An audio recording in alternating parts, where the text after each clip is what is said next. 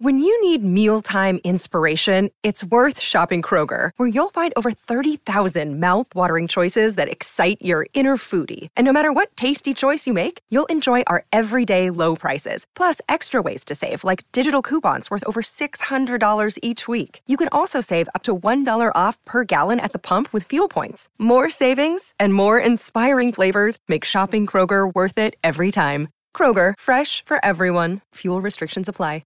For logbook servicing you can rely on, you need to make the right choice. You need trained professionals who are fully qualified to service your car according to manufacturer's specifications. For real peace of mind and a nationwide warranty, book in or book online at repcoservice.com.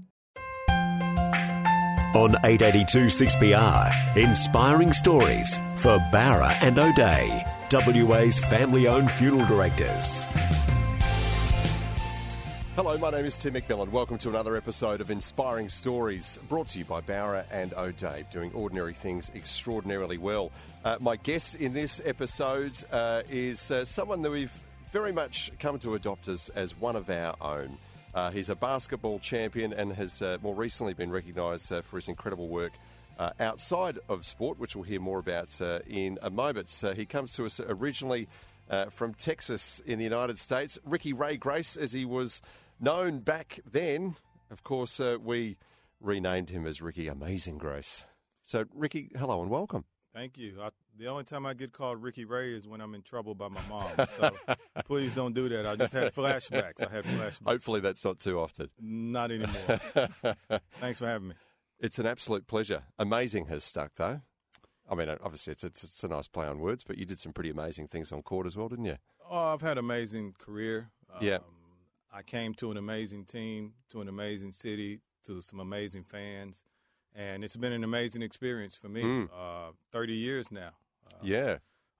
You know, it's gone quick, but it has been an absolutely amazing experience. Yeah. Perth obviously is it's your home now. As you say, you've been here longer than you haven't. Perth is home. It's my second home. I'm still. My family still back in Dallas, still very much entrenched there as well. But I consider myself very much Australian and even more Western Australian. Yeah. Which kind of goes in the same mindset as the people from Texas. You know, people from Texas, I mean, not only, people from Texas feel like we could run our own country just like Western Australians feel like, we can run our own country as well. So I fit in with the mindset really good coming from Texas to Western Australia. Absolutely. Bring a bit of that here.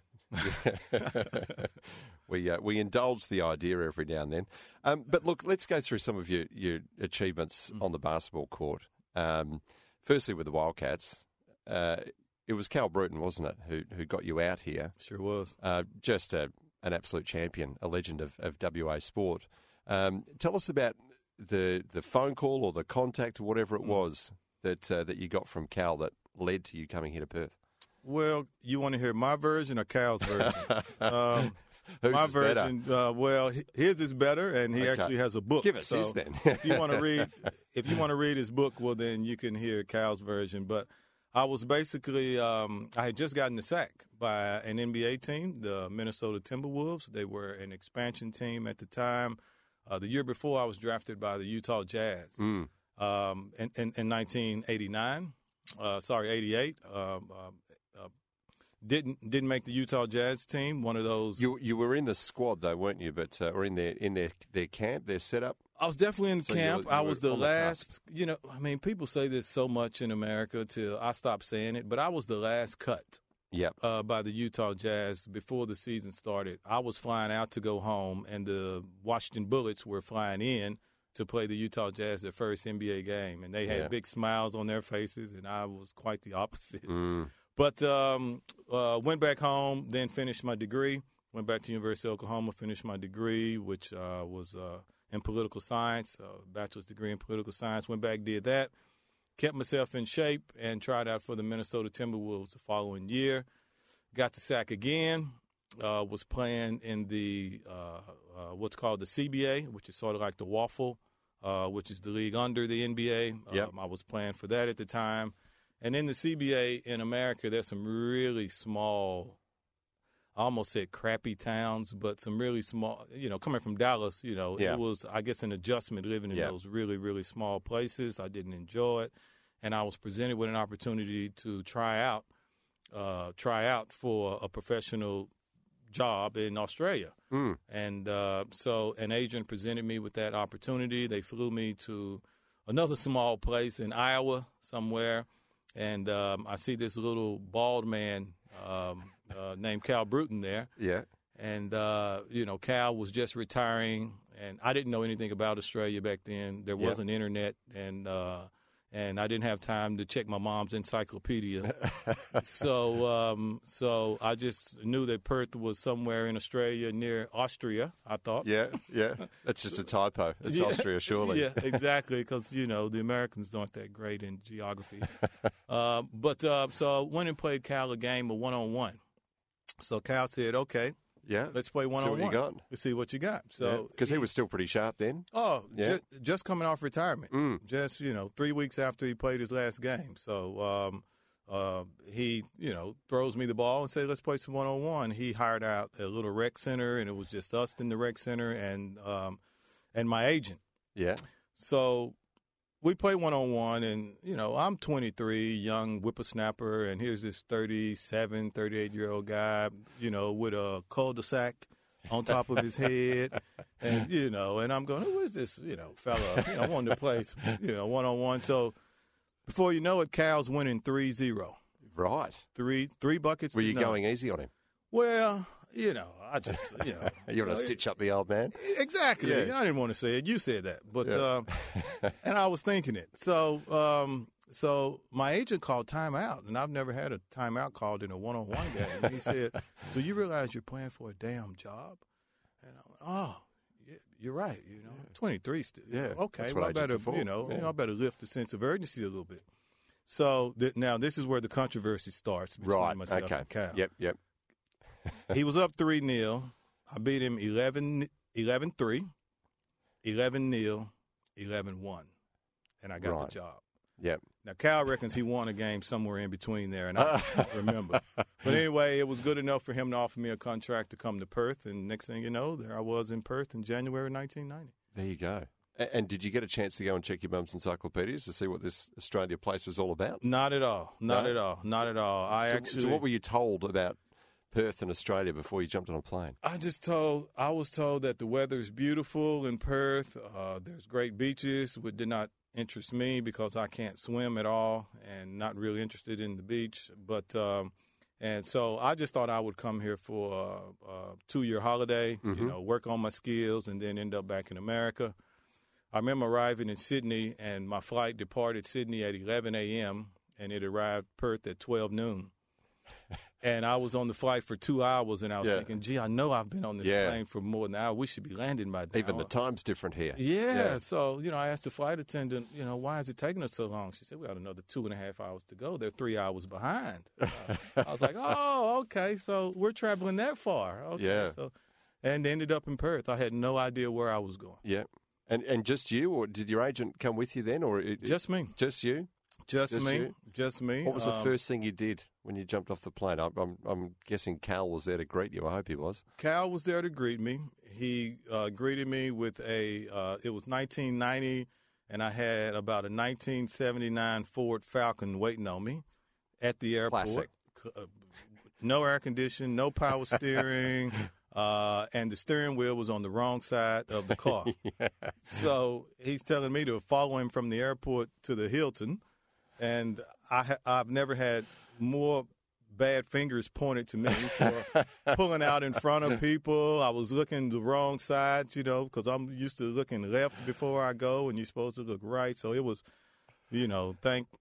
thankfully I made it to the Hilton, and I didn't drive that car for probably another month or 2. Well, firstly, how's your driving going? Oh, driving's good. Driving's good, thanks. And have you learned how to swim? No. You still don't swim? I still do not know how to swim. So do you go to the beach here at all? No. No? No. I do not go to the beach. We've got to get you in the pool. Yeah, well, my tan is fine, so I'm okay. I don't want to gloss over what was an extraordinary career at the Wildcats, but, I mean, recently the argument came up when people were, were obviously celebrating another Wildcats title and talking about, the greatest Wildcat of all time. And Bryce Cotton, of course, who's just been unbelievable in recent years. But still people are going, he's not the best. Ricky's the best. How does that sit with you when you hear those conversations taking place? It's been going for a while now. I mean, with Bryce being as great as he is, I think you can only be the best of your era. And I think I was, arguably one of the best, if not the best of my era. The game's different now. Bryce's game is different from mine. The only similarity is that I think he's the best of his era. Yeah. So I think, I've enjoyed the conversation for a season.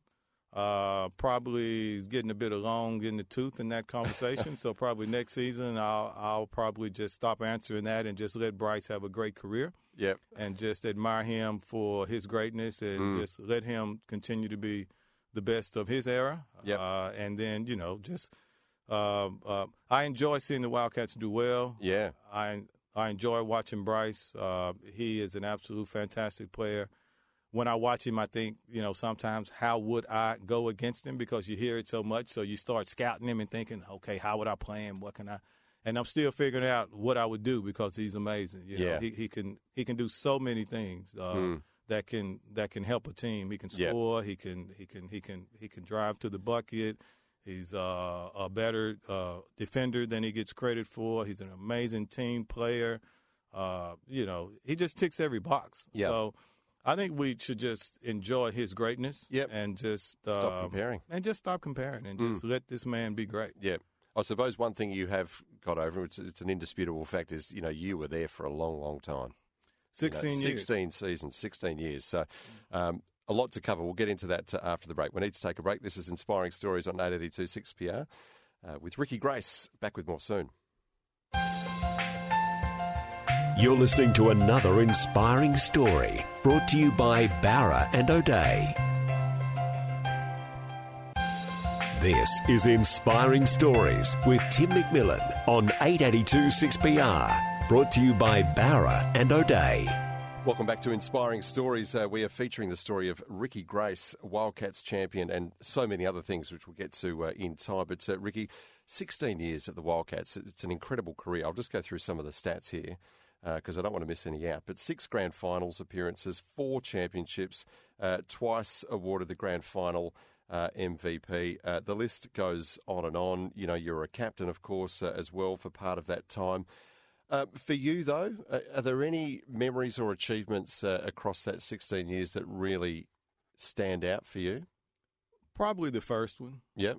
1990 being the first National League team in Western Australia to win a national premiership. At that time, it was only the Wildcats and Eagles playing, and winning in Brisbane at the airport. They couldn't fit the trophy on the plane. So it's a big trophy, isn't it? Big trophy. So Kerry Stokes bought a first-class seat for the trophy so it could fly back with us. Arriving at the airport, and there's 7,000 people at the airport at 10:30 p.m. at night, to welcome us back home was and then the parade was just huge. It was just a great, I think, win for just to seeing the relief on all those players. It was my first year, but Mike Ellis had paid his dues. James Crawford had paid his dues. Just the whole team, Trevor Torrance, Eric Watterson, Steve Davis, all those guys had, paid their dues. And a lot of people didn't know at the beginning of that year, Kerry Stokes, who was the owner, had given us an ultimatum. And he said, you either win this year or either we're going to, go at this a different way, because the Wildcats had come so close in 1987 when Cal came and brought James and Tiny with him. And that's when they were running and stunning and having some fun and all of that sort of stuff. And backboards being broken. And that's when 87 is when basketball came alive. The Wildcats actually been here since 1982. Yeah. But a lot of people think they started in 87 because that's when the Superdrome was built. And then they moved from Perry Lakes to the Superdrome. And basketball really took off in 87. I remember it was so big. It was primetime TV, packed stadiums. It was huge. Yeah. And when I got here in 90, it was the first year that we moved into the Perth Entertainment Center. So we were then packing the entertainment center, but it was that nucleus, it was their fourth year. Yeah. So Kerry sort of gave us a little heads up at the beginning of the year that, I was like, Kerry, this is my first year, not my fourth. Do I get 4 years like these boys? Not necessarily. So, but just to win that championship and see the monkey lifted off all those guys back and see so many grown men cry from happiness is something I'll never forget. But can't forget about the Olympics. Representing Australia in the 2000 Olympics for me was the pinnacle of my career. It was right up there, if not bigger than any championship that we won. Just to represent Australia, to be, I guess, accepted by a country that I loved and to feel loved was an amazing experience in Sydney for those 2 weeks. Was that a surprise to you that you ended up in that team? Because I know you were surprisingly overlooked for the Atlanta Games. It was in 96. I wasn't really overlooked. I was chosen. Yep. I was chosen for the 1996 Olympics. But that was when Luke Longley had signed a big contract with the Phoenix Suns, and for professional reasons, Luke wasn't able to play for Australia in 1996, and when Luke informed Basketball Australia that he wasn't going to be able to play, well, then they decided they needed another big man. Yeah. The rule is you can only have one non-born Australian on your team. Right. It stops the, soccer team from bringing in 12, Brazilians to represent Australia. So basically you can only have one unborn player on your team. So they thought, well, we probably need another big man now. Yeah. So they rang me up about 3-4 weeks before the Olympics started and said, Ricky, you want the good news or the bad news? I said, the good news. And they said, there is none.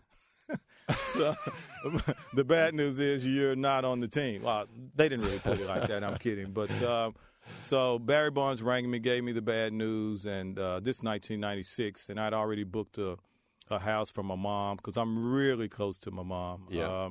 I'd already booked a house in Atlanta for her. So it was really disappointing, and I probably didn't take it as well as I should have because I told the coach where he could go because I had just spent 4 years of my life preparing for this. I gave up my Christmases, my New Year's, traveling around with the Australian team. And I told him, where pretty much what I thought about the whole situation. How did that go down? Well, then I hung up the phone. You don't know. Don't know. Well, but 4 years later, 4 weeks before the Olympics, I get a phone call from this coach. Ricky, don't hang up. Just wondering if you're interested in playing in 2000. I said, Coach, I take back everything I said. So that was a highlight to be acknowledged. In 2000, I was playing great ball. Was MVP of the grand final in a losing cause, which had never been done before or since. So, I was playing pretty good ball. Well, actually, sorry, that's in 93 that happened. But in 2000, we won the grand final. So I was playing great ball there and was chosen to represent Australia. Yeah. And players that you came up against, I can imagine at the Olympics, some absolute superstars. But who are the players that stand out for you? Firstly, that you were teammates with, and then I'll ask you about some of the incredible opponents that you faced off against. Well, I had Luke Longley on that 2000 team. Was just great. I mean, his basketball IQ was just off the charts. Obviously playing with Michael Jordan and winning championship with those guys. As well. Well, he's a big, big, massive man.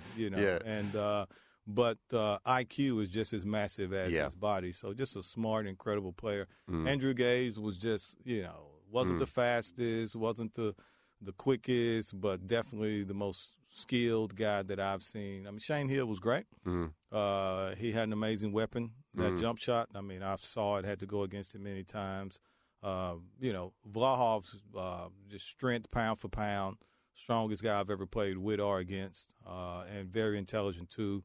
Those guys had an amazing nucleus of boys that had grown up to men, but they started as young boys. Vlahov, Bradkey, Gaze, Luke Longley, and Shane Hill. And those guys had been a nucleus in the Australian team from the age of 16. So now they, fast forward to their mid-30s, most of these guys were. And, we were that close to winning a medal. We came fourth. And 96 we came fourth. I think even the last Olympics we came fourth. So just not being able to get that medal, was probably the low light of my career. But being able to participate in the Olympics was the highlight of my career. Yep. So, it was just an amazing experience. Yeah. Some absolute superstars, and remembered so fondly too from your Wildcats days. You mentioned James Crawford before. Again, what an absolute legend. Yeah. Can I ask you about Scott Fisher though? Yeah, sure. Because you guys had such a great rivalry with the North Melbourne Giants as they existed and were named back in the day. I hated North Melbourne. Oh, well. And I hated Scott Fisher. And I found it really hard to get behind him when he became a Wildcat. I don't know, he's probably a ripper bloke. I feel bad for saying it. Can I tell you I hated him too? Can I tell you I hated North Melbourne too? That's fine. And at the time, I compared it to Larry Bird, like Larry Bird coming from the Celtics to come play with Magic Johnson at the Lakers. Yeah. And, but I tell you what, after the first 30 minutes of him being in Perth, I loved him. Yeah. Because he's the guy you want on your team, right? And if he's not on your team... Yeah, exactly. But he actually took us to another level. His professionalism, his work ethic. Like I said, 30 minutes into the first training session, I knew that this was someone special. I had never seen anybody work as hard as he did every single day, every single minute. And every second of his life was put towards being the best basketballer he could be, from the exercises he did, from the food he ate, from the rest he did. I mean, he knew his body. His body was his temple. Yep. And he taught us a lot because we weren't going to let him come in here and outwork us. And he was the hardest working man in Australian basketball. Is that right? Oh, yes, by far. Still, bar none. I still haven't seen anyone with the work ethic and the focus and discipline that man had. So he took us to another level when he arrived here in 1993 and did some great and was just as good for us as he was for North Melbourne. We had Damien Martin in here not too long ago. He talked us through the injuries he's currently nursing, and it was extraordinary. We could have spent the whole hour just going through his medical reports. He is amazing.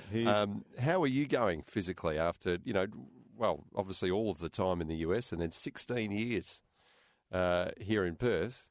What's your injury tally like? I just have a bad knee, which is the reason that I retired. I mean, I had ankle surgeries all the way through. You know what might be good for that? Swimming. Well, I will continue to have a bad knee. And it's not a matter of if I need a knee reconstruction, it's when. Yeah. And that's the reason I retired, because I just had one too many knee injuries to the right knee, which is the one I jumped off of, being left-handed. But no. I'm not a pretty sight when I first get out of bed. Those first 3 or 4 or 5 steps aren't good, and now it's affecting the hip as well because it's all connected. But I mean, for a 53-year-old, you're doing okay. I'm doing okay. Yeah, I mean, he was just walking wounded. He, broken bones, the same bones broken many times over. So you're he's doing an amazing all right, competitor, though. He sticks his head in places I would not go. He's an amazing competitor and great for the Cats, as we all know. Now, you've done some amazing things in your time since finishing up with basketball. We're going to get into that after the break because you've also been recognised for that incredible work with a nomination for Western Australian of the Year. So we'll talk more about that in a moment. Ricky Grace is our special guest in this edition of Inspiring Stories. Back with more soon. You're listening to another inspiring story brought to you by Barra and O'Day. This is Inspiring Stories with Tim McMillan on 882 6PR. Brought to you by Barra and O'Day. Welcome back to Inspiring Stories. Everyone has a story to tell. This one brought to you by Barra and O'Day. And in this episode, we're speaking to basketball champion Ricky Grace, but also a champion of some other incredibly worthy causes as well. Ricky, tell us about what drew you towards helping Indigenous communities. I mean, that's put simply, what you've been doing, isn't it? Well, yeah. Even when I was playing for the Wildcats during the off season, I used to volunteer a couple of weeks of my time and do some volunteer work out in the remote communities. Why was that? What was it that drew you to? Well, a chaplain to going for the Melbourne Magic. His name was John Van Groningen. Mm-hmm. God bless him. He just approached me out of the blue and said, "Ricky, you seem like you would be really good at something that I do, which is go out to these remote communities. I work with the Aboriginal kids. I talk to them about healthy living, healthy lifestyle choices, and that sort of thing." And I said, "Look, I haven't really committed to any causes in Australia at that time, so it was one that I decided to help him out with. It was called the ARM Tour, Athletes as Role Models. So we used to go out to Northern Territory, Hermansburg, where this Albert Namatjira, famous Aboriginal artist, out in his country, and I used to do a lot of work there. So I did that for quite a few years at the end of every season. Right. And that sort of sparked my interest in the Aboriginal culture and in the Aboriginal issues. So for me, I started doing a little research here in Western Australia, and I found out that there were just as many or more Aboriginal communities here in Western Australia than there was even in the Northern Territory where I was volunteering my time. So, again, that Texas and that Western Australian mentality, we can do it our own. So I thought, well, maybe I can do this on my own here. So we started some programs here for remote communities. I say remote communities here in Western Australia, like Jigalong, which is out in the Pilbara, Yandiara, Marble Bar, Cotton Creek, Nullagine, all of these places. I use Mount Magnet, Mikatera, Walona, Sandstone, Kew, all these places I started going to just to promote what I thought was important. And what I think is important is not being a great sportsman, but getting a great education. And that's what my mom she was never interested in me as an athlete.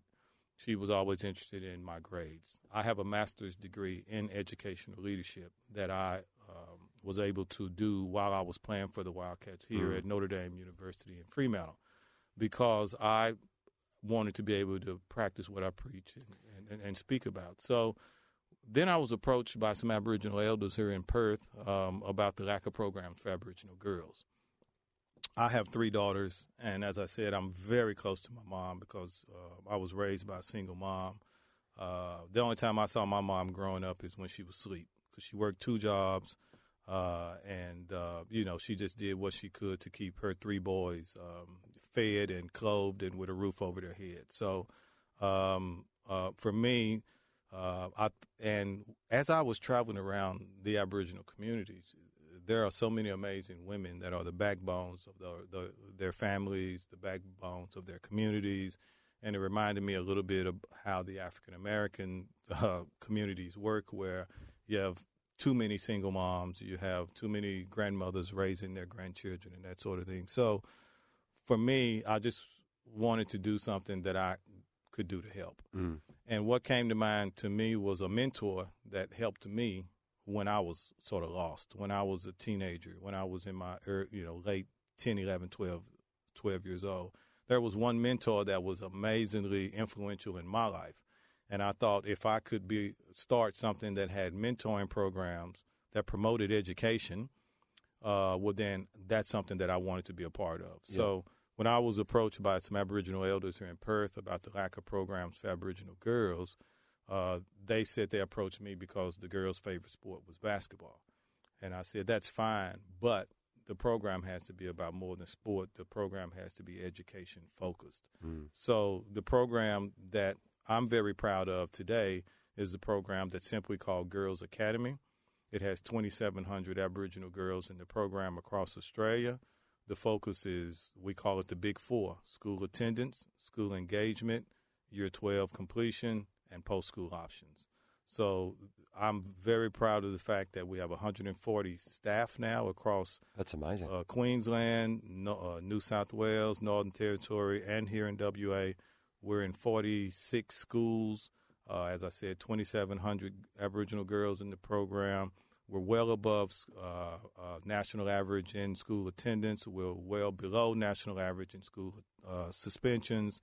We're well above national average in Year 12 graduations. 86% of our girls that finished year 12 last year are either in TAFE, uni, or employment. How do you achieve that? You can't sit there and make a kid turn up to school every day. Do you put mentors in their lives, essentially, do you? Yes, it's a full-time mentoring program. So it's school-based. Every site, we're in 46 sites. Every one of those sites has an old classroom that's actually given to us. So it's usually like an old science room, and we have full-time mentors there. We have 140 staffs, over 70% Aboriginal women. Are those mentors generally kind of respected figures in those communities? Absolutely, yeah. Absolutely. Full-time mentors, 70% Aboriginal women that are from those communities. So the way we choose our mentors is we work closely with the communities in which we work in. We don't go into any community before meeting the local Aboriginal groups and introducing ourselves as an organization and introducing ourselves on our approach to how we would work if we were allowed to come into their community. And every school site that we're in actually has an advisory committee.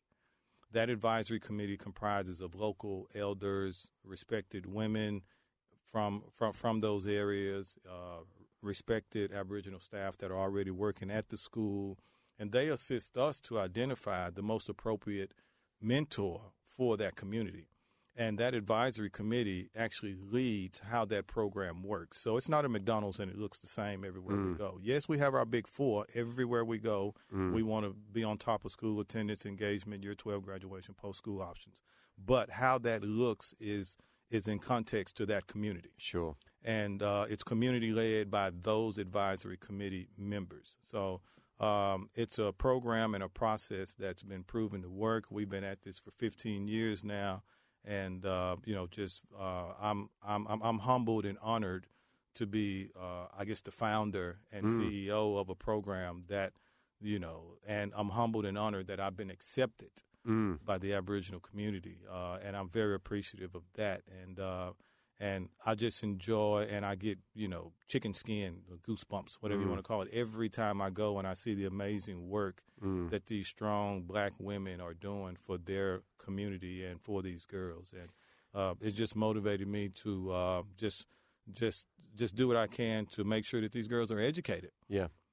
Because the stats, we have all sorts of stats on the cost-benefit analysis of every time a girl finishes year 12, well, then that's $344,000 a year that they will be contributing to society that they would not have.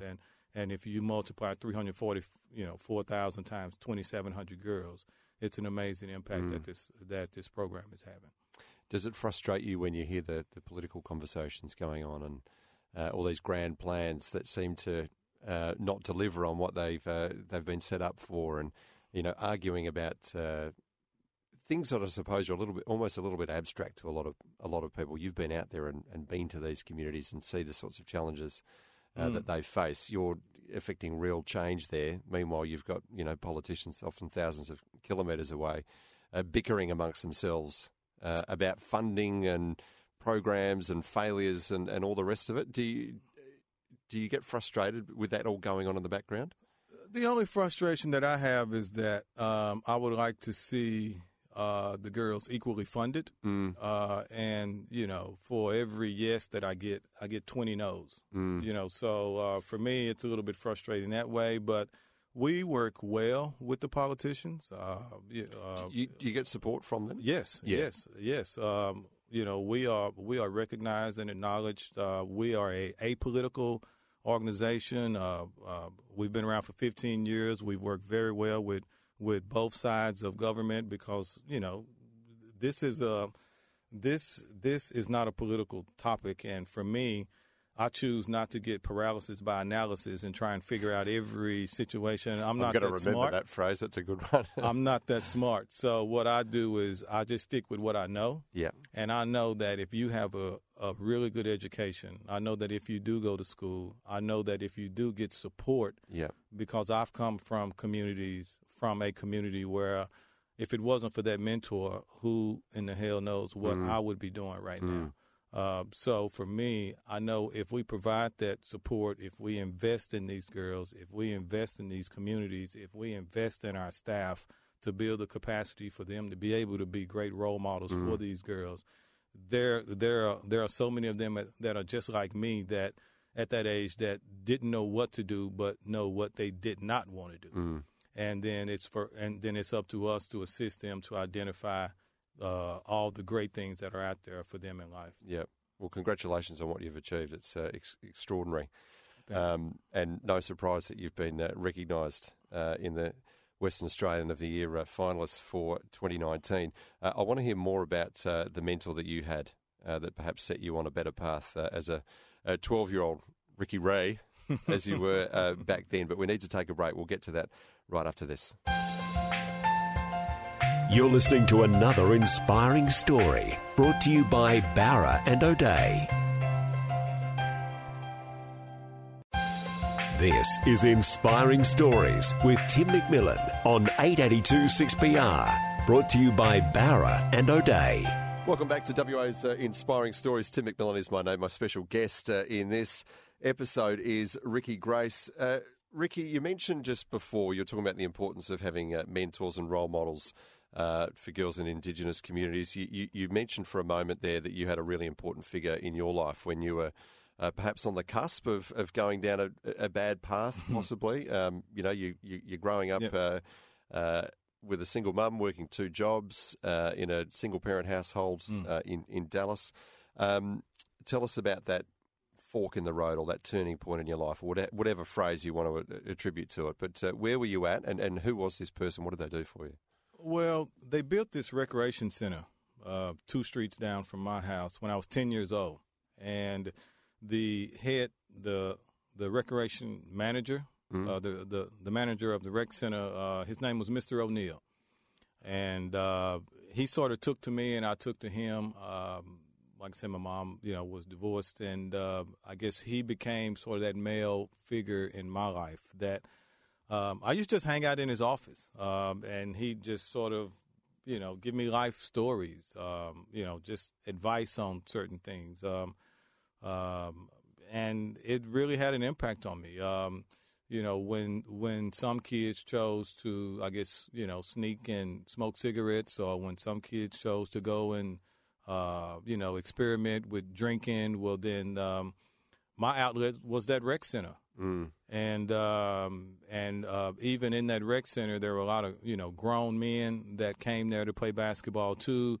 And you'd hear some of those grown men, 30 years old, talking about how good they were in high school, and 40 years old and talking about how great they were when they were playing football and this. And I'd go, but gee, look at you now, So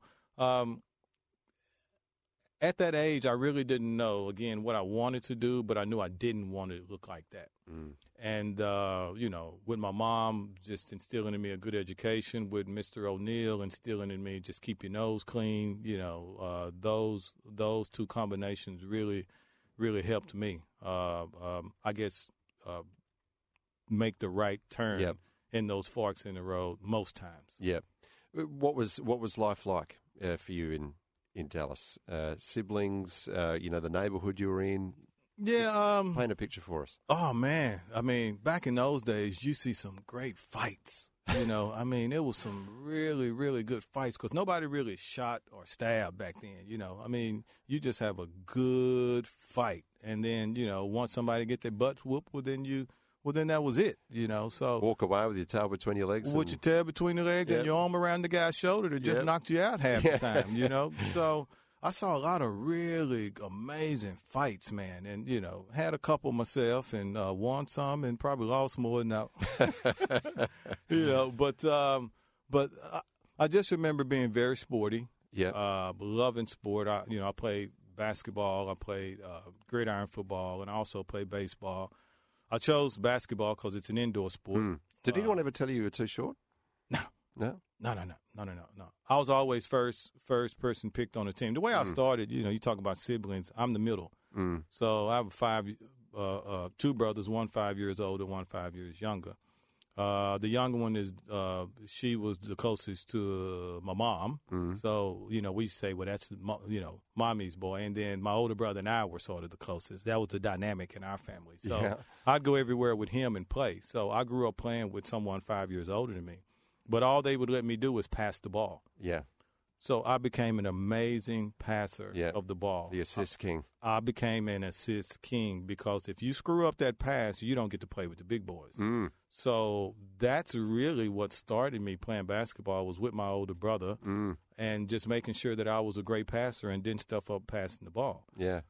So I was able to hang around him and I guess become, ahead of my class because I was playing with someone 5 classes above. Yeah. But we had some great people that came from my community.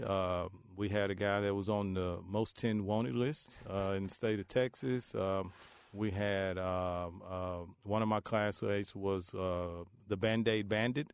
And I saw him on telly because he was robbing banks. And the Band-Aid Bandit? The Band-Aid Bandit. He had a Band-Aid on his cheek. Right. He used to have a Band-Aid on his cheek, and they termed him the Band-Aid Bandit. Right. And we were looking at it one day on telly, and we were like, that's so-and-so. I know that guy. I know that guy. He's the Band-Aid Bandit. So, we're really proud of our accomplishments. But on top of that, we still had someone from our high school that's now the state senator of Texas. Yep. So it's sort of one extreme to the other. And I guess I fell somewhere in the middle. And how do you feel when you go back to Dallas? Because it sounds like you go back there a bit to visit your mum especially. But how do you feel when you're back there? Well, my mom has already told people that I am the West Australian of the year, so she's proud. But my friends explain me as the Michael Jordan of Australia.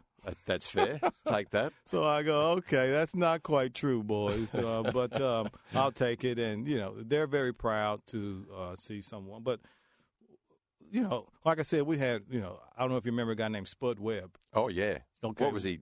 5'7" and won dunk. the slam dunk. Well, amazing. That's right. Well, Spud came from our neighborhood as well. Right. Okay. So he was 4 years ahead of me. So he was sort of the guy that I sort of looked up to and tried to follow his footsteps. So. And dunking. Couldn't quite do it like Spud, but I mean I could get up there, but I only had the one standard run, one-legged. One-handed dunk. Spud was a freak, wasn't he?